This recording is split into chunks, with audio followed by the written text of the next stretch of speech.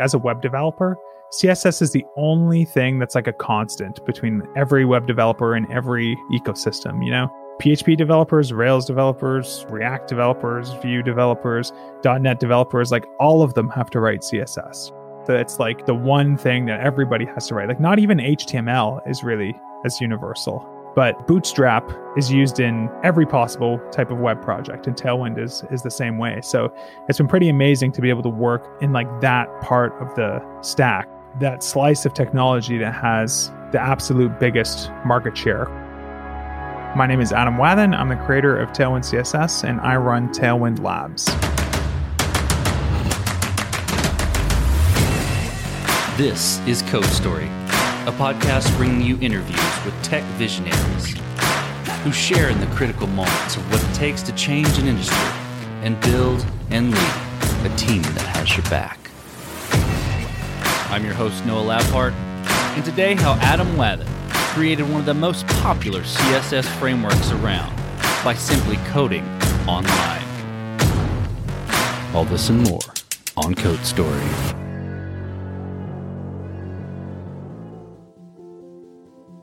Adam Wathen has been obsessed with computers since he was a kid.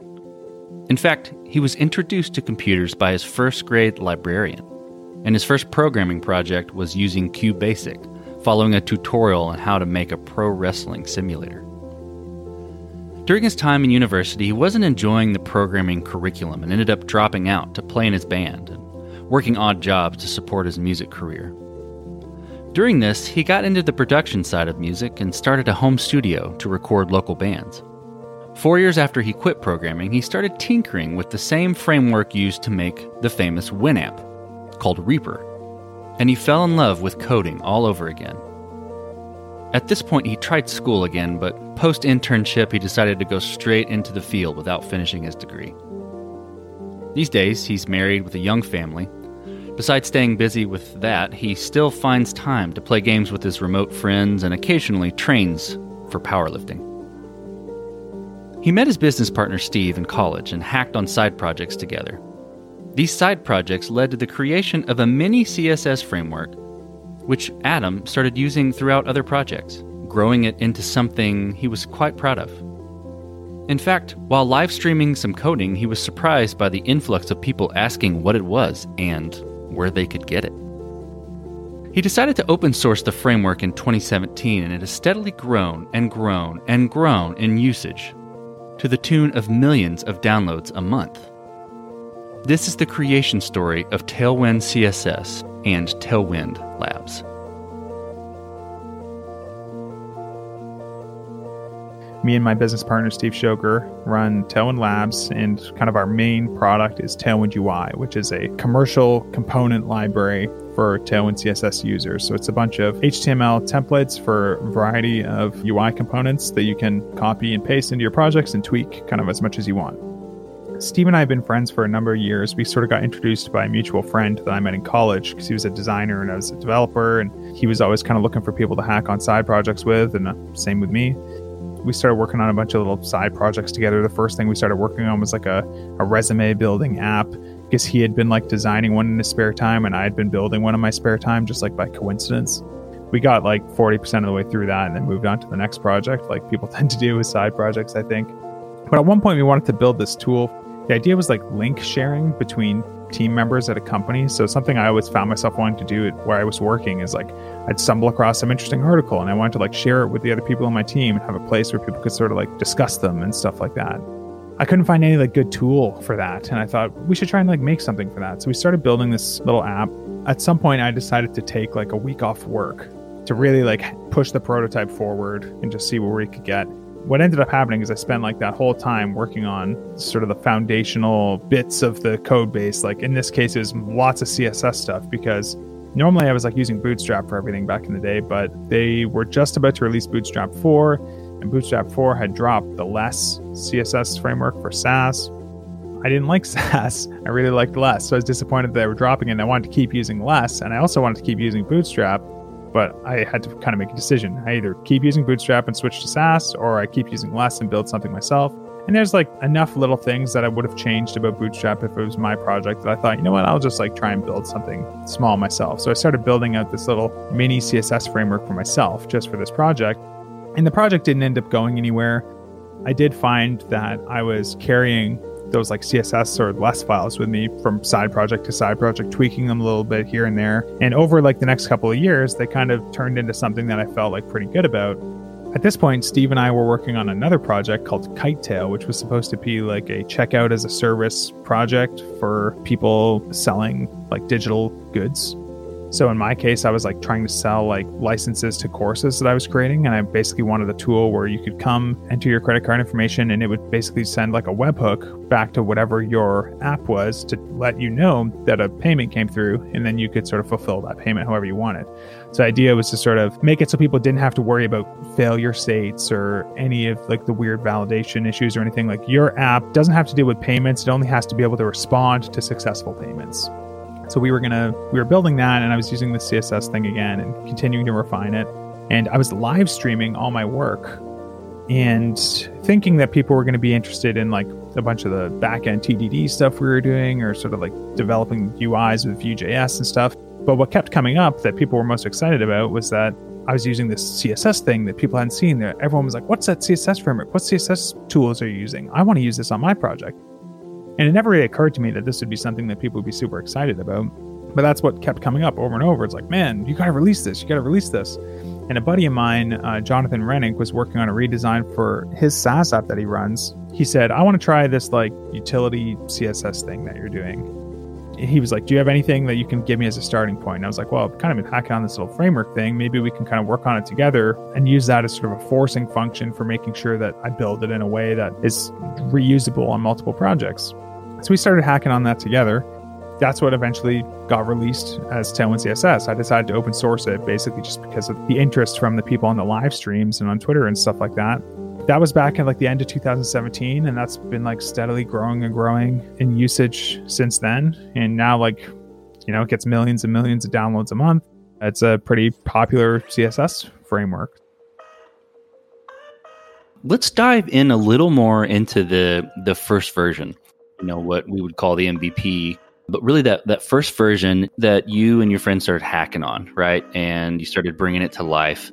How did you go about building it? How are you approaching it? I kind of understand the tools that you're using, but if there's something specific framework-wise or even methodology-wise, kind of dig into that a little bit. And what sort of decisions and trade-offs did you have to make while you were building it? It started off, we were trying to build it as a CSS framework on top of like the Less preprocessor. One thing that we were realizing as we were trying to support like both of our needs on these two different projects was that we really needed to make the framework very customizable. Making that happen with Less was quite hard because we were basically building like a meta framework on top of a preprocessor using a very limited set of features. Like these CSS preprocessors have a lot of features, but it's not the same as like using like a full-blown programming language, you know? So we had to sort of come up with a lot of clever hacks that were sort of like really pushing some of these features to their limit in terms of what we were trying to do with them to generate some of these like different styles based on people's configuration options and stuff. And it got to a point where it was just like so hard to keep in our heads how everything was working. And there's not like any like testing frameworks for like Sass or Less, you know what I mean? So it's hard to have like a test suite to verify that your stuff even like works. Eventually, another friend of mine, David Hemphill, turned me on to trying to rebuild the whole thing with PostCSS, which is a tool for parsing a string of CSS into an abstract syntax tree, and then you can walk that tree and manipulate it. At first, I didn't really understand how you could use that to build a CSS framework, but the trick ended up being in CSS, you have these like @ rules, right? Like @media for like media queries, or @import for importing things, or @char set. But the interesting thing is like PostCSS can parse anything that looks CSS-ish. It doesn't have to like be using valid CSS keywords. The trick was to like create our own custom @ rules. So we made these rules like @tailwind, and basically we can crawl the CSS, and every time we find an instance of like @tailwind utilities, for example, we can inject a bunch of generated CSS that's like generated in JavaScript. And by doing all this work in JavaScript, well, now we can use all the JavaScript tooling that exists in the world, right? So we use like Jest as our testing framework, and I can write all this code in JavaScript, test it, it outputs the stuff that I want. And all of a sudden, I had so much more power because I wasn't trying to like abuse these preprocessor features. I had like a full programming language.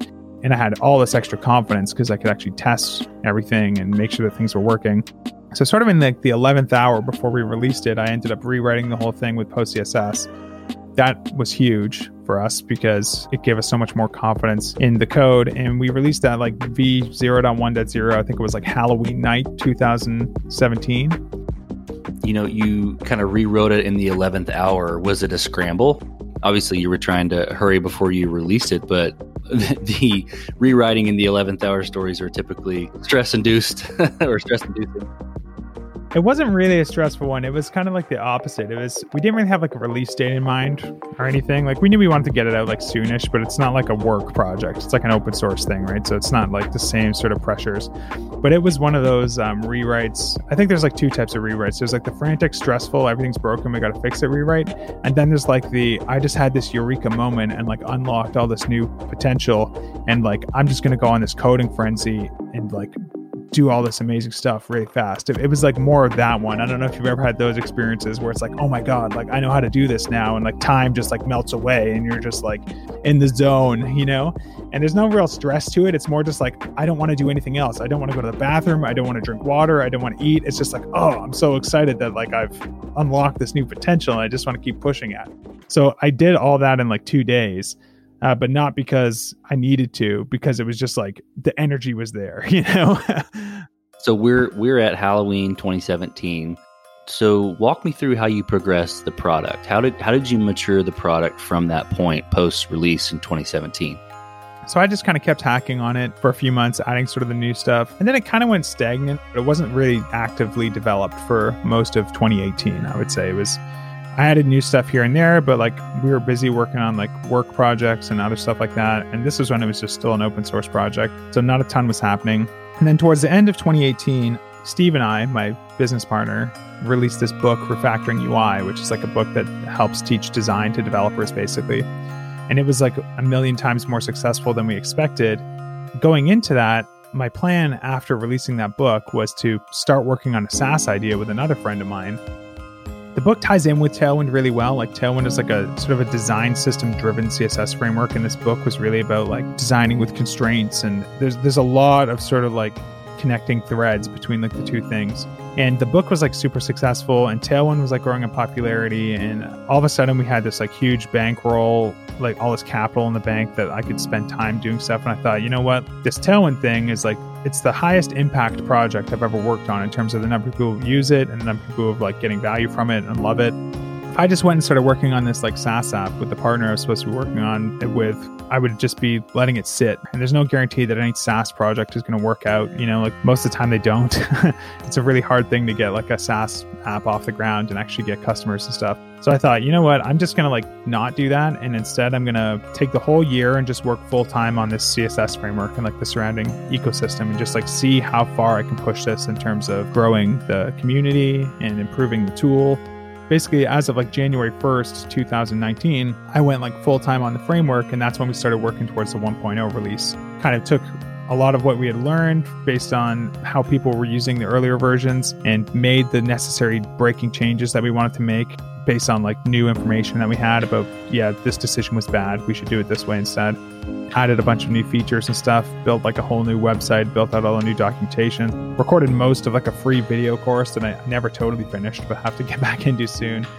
Really just like kept pushing it and growing it and growing it. And that's when the framework really started to take off. I would say like 2020 this year has been like the year where it's like really been like the most activity and growth. But that kind of all started with like what I invested in it last year. There's lots of precedent for people being able to like start businesses around this sort of tool. There's like Theme Forest that probably makes millions of dollars selling Bootstrap themes every year. There's like the official Bootstrap theme store. So I thought, you know what? Absolute simplest version of any sort of business around this would just be selling themes and templates that are built using this tool. And being able to say they're like official, I think would give us a big advantage over any third-party stuff. And as long as the framework is big enough and popular enough, then, some percentage of those people are probably going to be potential customers. And if these other theme shops can exist and make money, then probably there's a good chance that like we can do that too. Okay, so you progressed the product, you went full time in working on the project. Just totally cool. It's a dream for that to happen. How did you go about building your roadmap? How did you go about setting out, this is the things I'm going to build into Tailwind? How did you figure out what was the most important thing to build? I don't really have like a system for that, I guess. It's mostly just a combination of intuition and my own personal needs and just paying attention to the community. So there's a lot of features that were introduced just because like the demand for them was really high. People constantly opening the same GitHub issue over and over again, or people asking in our like Discord server the same questions. So just like keeping my finger on that pulse and being the one who like sees all the issues get opened and sees all the discussions kind of just gives you a good sense for what like people are missing. So that's like one way that I would prioritize stuff.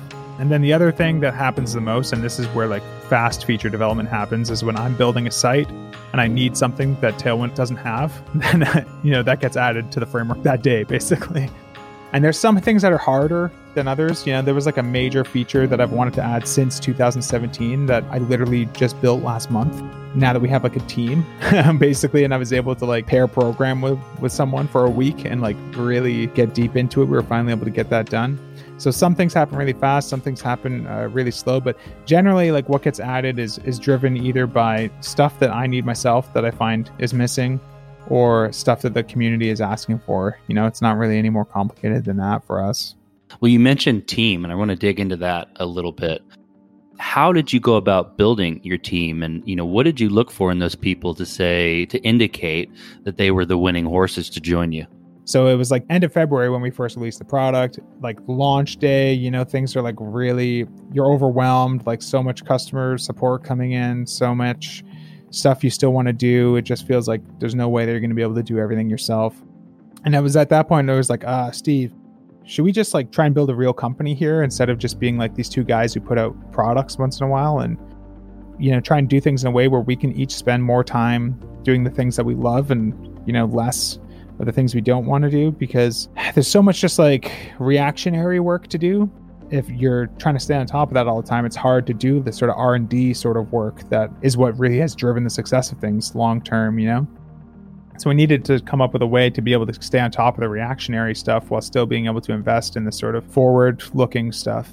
So we decided, we should start trying to grow the team, try and bring some people on board. So at first we were just planning to bring on one person to start. And we were also looking at bringing on another partner, and we got really far with those negotiations, but it just didn't end up panning out. It just ends up being really hard to negotiate equity and stuff with another person when you already have a business that you like own that's doing millions of dollars in revenue. It ends up just being really hard to come up with something that feels fair from both sides of the table.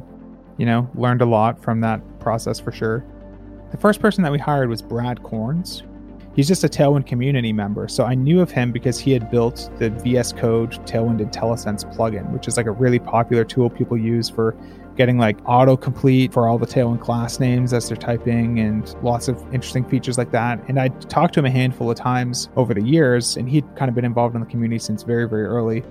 And he was always hacking on like these really sort of like bleeding edge ideas and really exploratory experimental stuff with like new technologies. And he just seemed to always like know of every like upcoming feature and everything before I had even heard of it. And he had already prototyped things with it. He was doing like really high quality work and was just like super into the framework. And I was just really impressed with everything that he had done. So when I was just originally just brainstorming, like, man, who could we reach out to see if they'd be interested in working with us? He was like the first person that came to mind. So I messaged him and he was like, yeah, that sounds awesome. So Steve had never talked to him before, so we hopped on a call. It wasn't really like a formal interview, but we just like got to know him a little bit better and made sure that like where he wanted to go with what he was doing aligned with what we were doing.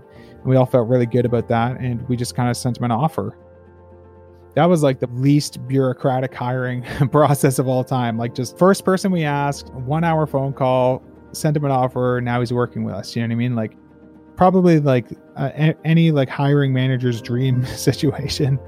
We were super happy to be bringing Brad on, but then we also realized that we needed some help in other areas because we had a lot of like ambitions around other stuff that we wanted to do. We just wanted to try and push it a little bit harder.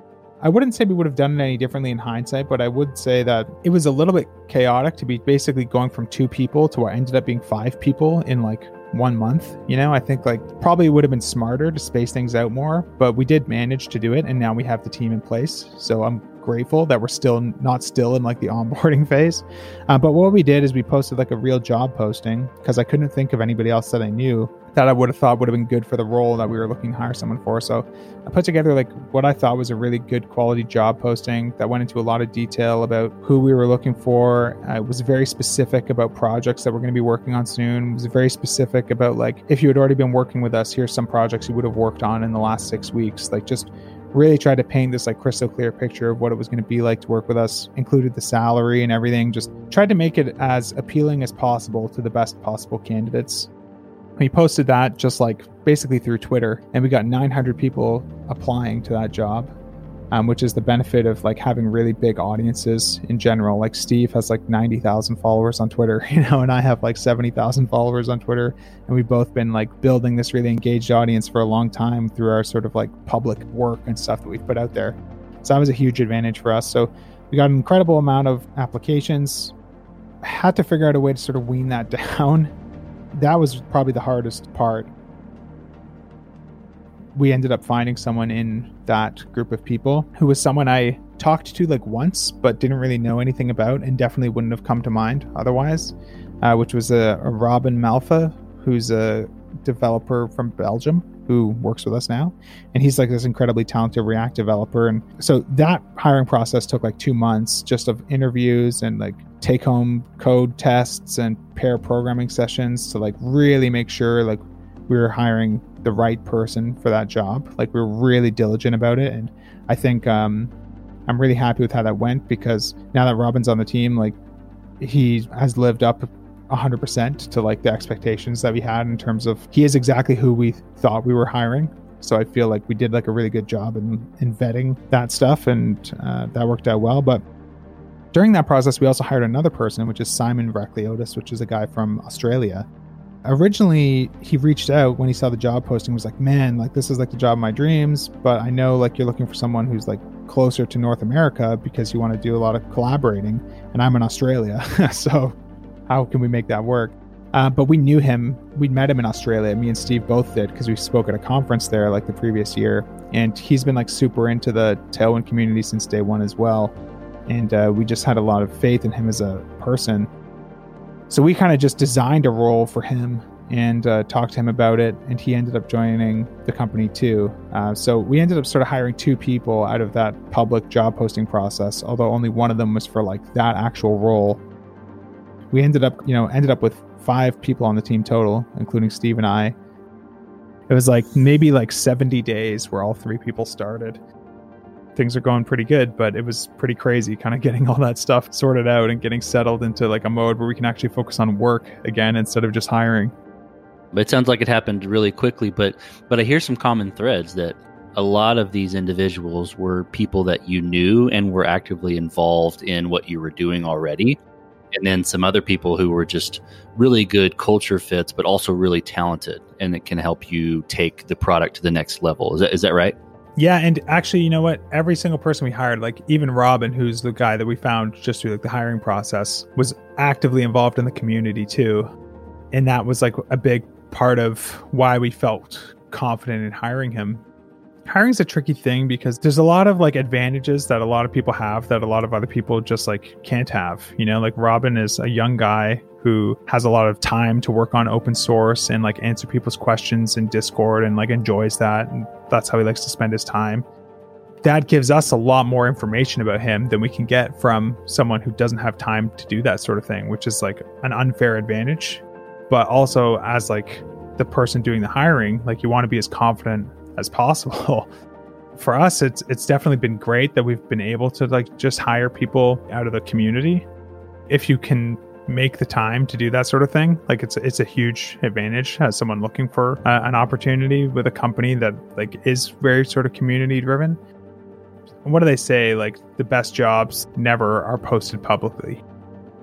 Posting like a public job posting is basically a last resort, and I totally think that's true for us as well. So as you step out on the balcony and you look across all you've built with Tailwind, what are you most proud of? The open source work, honestly. Like I love that we've been able to build like a free open source CSS framework that is installed millions of times per month. I hear from so many people who are like, every time I go back to a project that was built with anything else, like I miss Tailwind so badly. People are just like so happy with the experience, and the people who use it are so passionate about it. It's like saving them so much time and making them so much happier and enabling them to do stuff that they couldn't do before.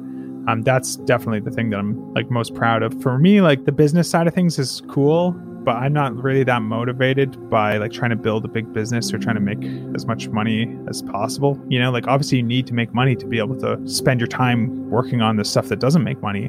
But I read this like Walt Disney quote a long time ago, which was like, we don't make movies to make money. We make money to make movies. And that like really resonated with me. Like I was like, yes, like that's how I feel about the work that we do. Like in a perfect world, if we could just somehow have money magically appear in our bank account without ever actually selling anything or charging money for things, I would just make everything free, you know, because I don't care about like convincing people to buy things or trying to like maximize how much money we make on things or whatever. I care about like being able to have the biggest impact on the biggest number of people with the tools that we make.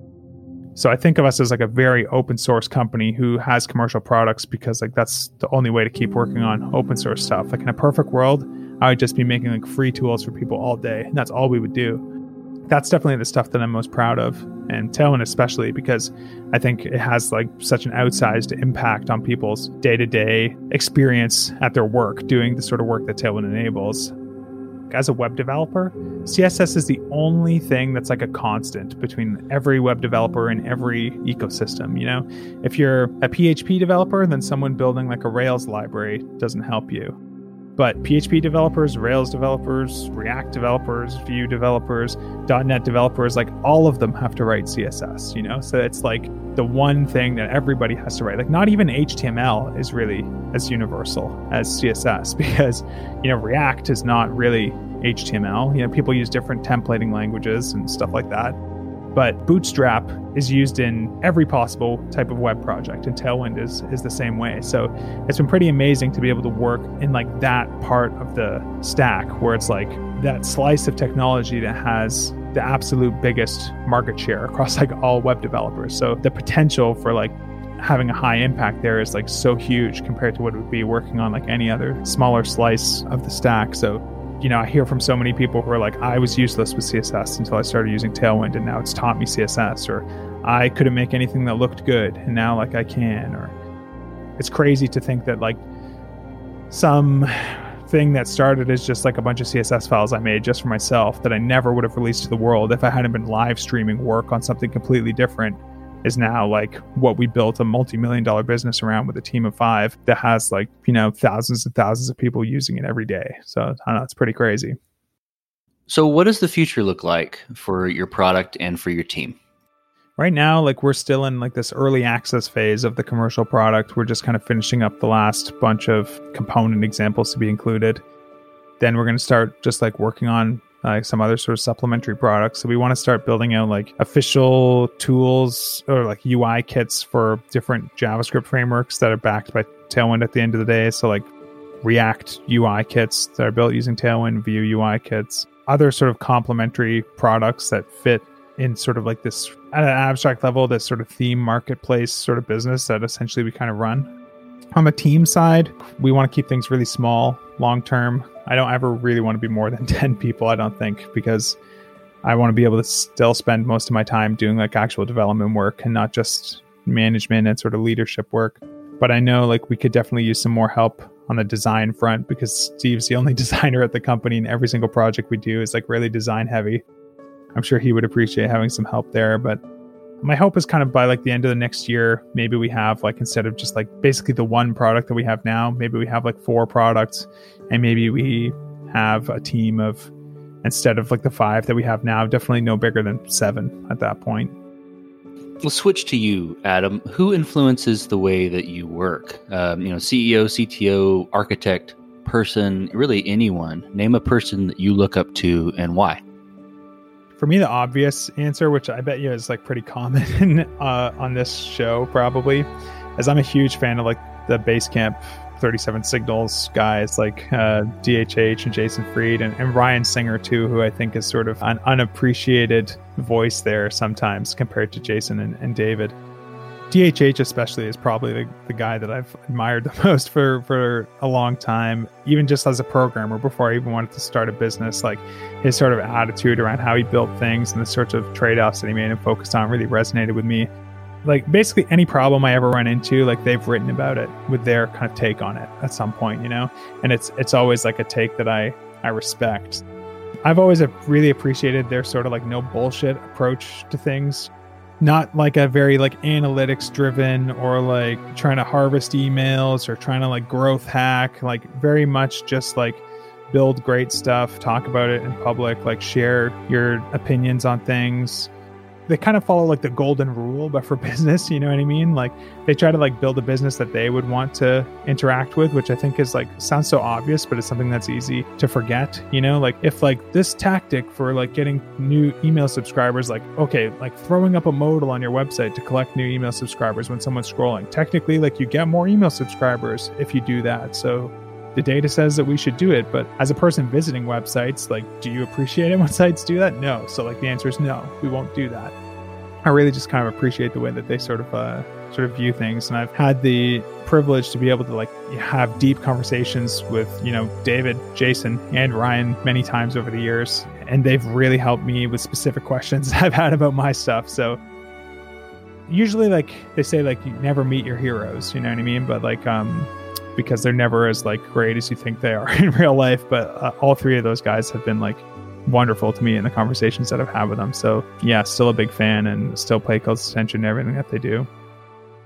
So if you could go back to the beginning, what would you do differently, or where would you consider taking a different approach? There's been like a couple things throughout the course of my sort of entrepreneurial career that maybe I would do a little bit differently. I kind of got started I wrote this book, Refactoring the Collections, which was like teaching functional programming principles to PHP developers. I wrote that in like evenings and weekends when I was working for an agency. And I wrote and did that whole thing over like maybe 3 months from start to launch. And it made like $60,000 or something in the first week. Then like slowed down significantly after that. Like most of these things, like the heaviest revenue days are right at the very beginning, right when it launches. But I decided to like take a leap of faith and quit my job to start working on other kind of course and book type projects. And I think like in hindsight, I'm definitely glad that I did that, but I can also see how like it felt like an obvious thing to do at the time, although like somewhat risky, but it feels even riskier to me looking back than it did at the time. I guess what I'm trying to say is like, I'm so glad that I did that. And I would give that advice to other people. Like, don't wait until you have like $250,000 in the bank. It's almost better to like take the opportunity as soon as you've reached like the minimum threshold for that opportunity to be viable, and use like the pressure of only having like a limited runway to like force you to be productive and like kind of get to the next step, you know? But the next product that I worked on after that, it took me like 1.5 years before it was done. And I like released it in early access like a year before it was done. And that whole year was like incredibly stressful because I kept feeling like I'm in debt to my customers. I need to like get this thing done. Because I had already like pre-sold it, basically, I couldn't like change the scope of the project. So I couldn't like cut out lessons from the course and stuff like that. And that just meant I just had to keep grinding on it. And I was like so burnt out and ruined by the end of that. That was like a really important lesson to learn, which was like, basically I try to not pre-sell things anymore unless I absolutely have to. We did it with Tailwind UI, but it hasn't been the same sort of pressure as it was for the course. So far, it's been not a big deal, especially having like a team and like some support of people to like help me get through it. As soon as I finished that course, I went on vacation with my wife for a little bit and took a break and came back and had another idea for another product. And I tried to do it the exact opposite way. It was like from idea to launch in like 6 weeks, and it made like the same amount of money, basically. That was like a lesson that I learned, was just like, don't let things drag on, like take advantage of like motivation while you have it, and like be ruthless about cutting scope and making things fit into the time frame that you have, and try to avoid trapping yourself in situations where like you can't change that. Other than that, I think I probably would have like maybe hired sooner. Like Steve and I had put out the book. We didn't hire anyone until after like Tailwind UI came out. I could definitely see how we could have got help sooner and benefited from it, because it's definitely been awesome having a team. So far, we've gotten pretty lucky that we haven't screwed anything up too badly. So maybe the worst is still to come. Last question, Adam. So you're getting on a plane and you're sitting next to a young entrepreneur who's built the next big thing. An entrepreneur, a builder, a coder who's just jazzed about what he or she is building. They think it's going to be a game changer. They can't wait to show it off to you, to the world. What advice do you give that person having gone down this road a bit? I think the number one thing is basically don't wait until you're done building something to start trying to put it out into the world. Like for me, the highest impact thing that I've done in terms of my own success has been like working in public. Again, the classic example of that from my own career is that Tailwind CSS, the framework, wouldn't have existed if I wasn't live streaming work on like another app. I think a lot of people want to wait until something's perfect before they put it out there, but you're just severely decreasing your chances of success. Like people want to build something and then they want to market it when it's built. The reality is like marketing something that's finished. Obviously you can do it. Lots of companies continue to market products that exist. There's this phase before something's done where there's so much interesting stuff to talk about, so much interesting marketing potential that like you don't want to waste that. A good example of that, like in our kind of technical space, right, is people are like allergic to what they think of as marketing and advertising, right? They think it's like sleazy, like salesy stuff. But marketing is really just about getting your ideas out there and getting people to know what they are and getting people to trust you and getting people to be excited about like what you're doing and want to take a look at it. And there's lots of ways you can do that that don't feel like sleazy marketing tactics, you know, like the way that we've done things a lot in the past has been working openly, sharing what we're working on as we're working on it, asking questions on Twitter when I'm like, I can't decide like how to name this config option for this feature. Like, what do you guys think? And like involving people in the community, or when I solve some really hard problem, like writing it up and sending out an email to like our email list that's like, here's a story of like how I fixed this weird line height bug that like everyone is going to like be able to relate to and learn something from. I think like teaching is like the best form of marketing, and there's so much opportunity to teach when you're early in the building phase of something and encountering lots of problems and coming up with solutions to them. Like any time that you solve like a tricky problem and don't share how you did it is a huge wasted marketing opportunity. So I think if I had to like just distill it down into like one thing, it's basically like work in public, talk about what you're doing like from the day that you even start thinking about doing it. Well, Adam, thank you for being on the show today. Thank you for being on Code Story and telling the creation story of Tailwind. Yeah, thanks so much for having me. I really appreciate it. And this concludes another chapter of Code Story.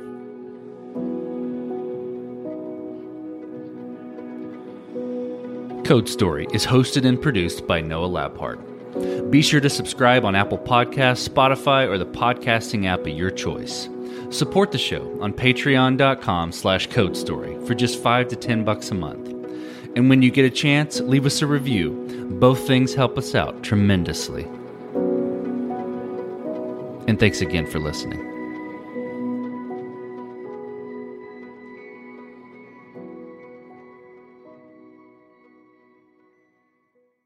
America. We are endowed by our Creator with certain unalienable rights: life, liberty, and the pursuit of happiness. At Grand Canyon University, we believe in equal opportunity, and the American dream starts with purpose. To serve others in ways that promote human flourishing and create a ripple effect of transformation for generations to come. Find your purpose at Grand Canyon University. Private, Christian, affordable. Visit gcu.edu.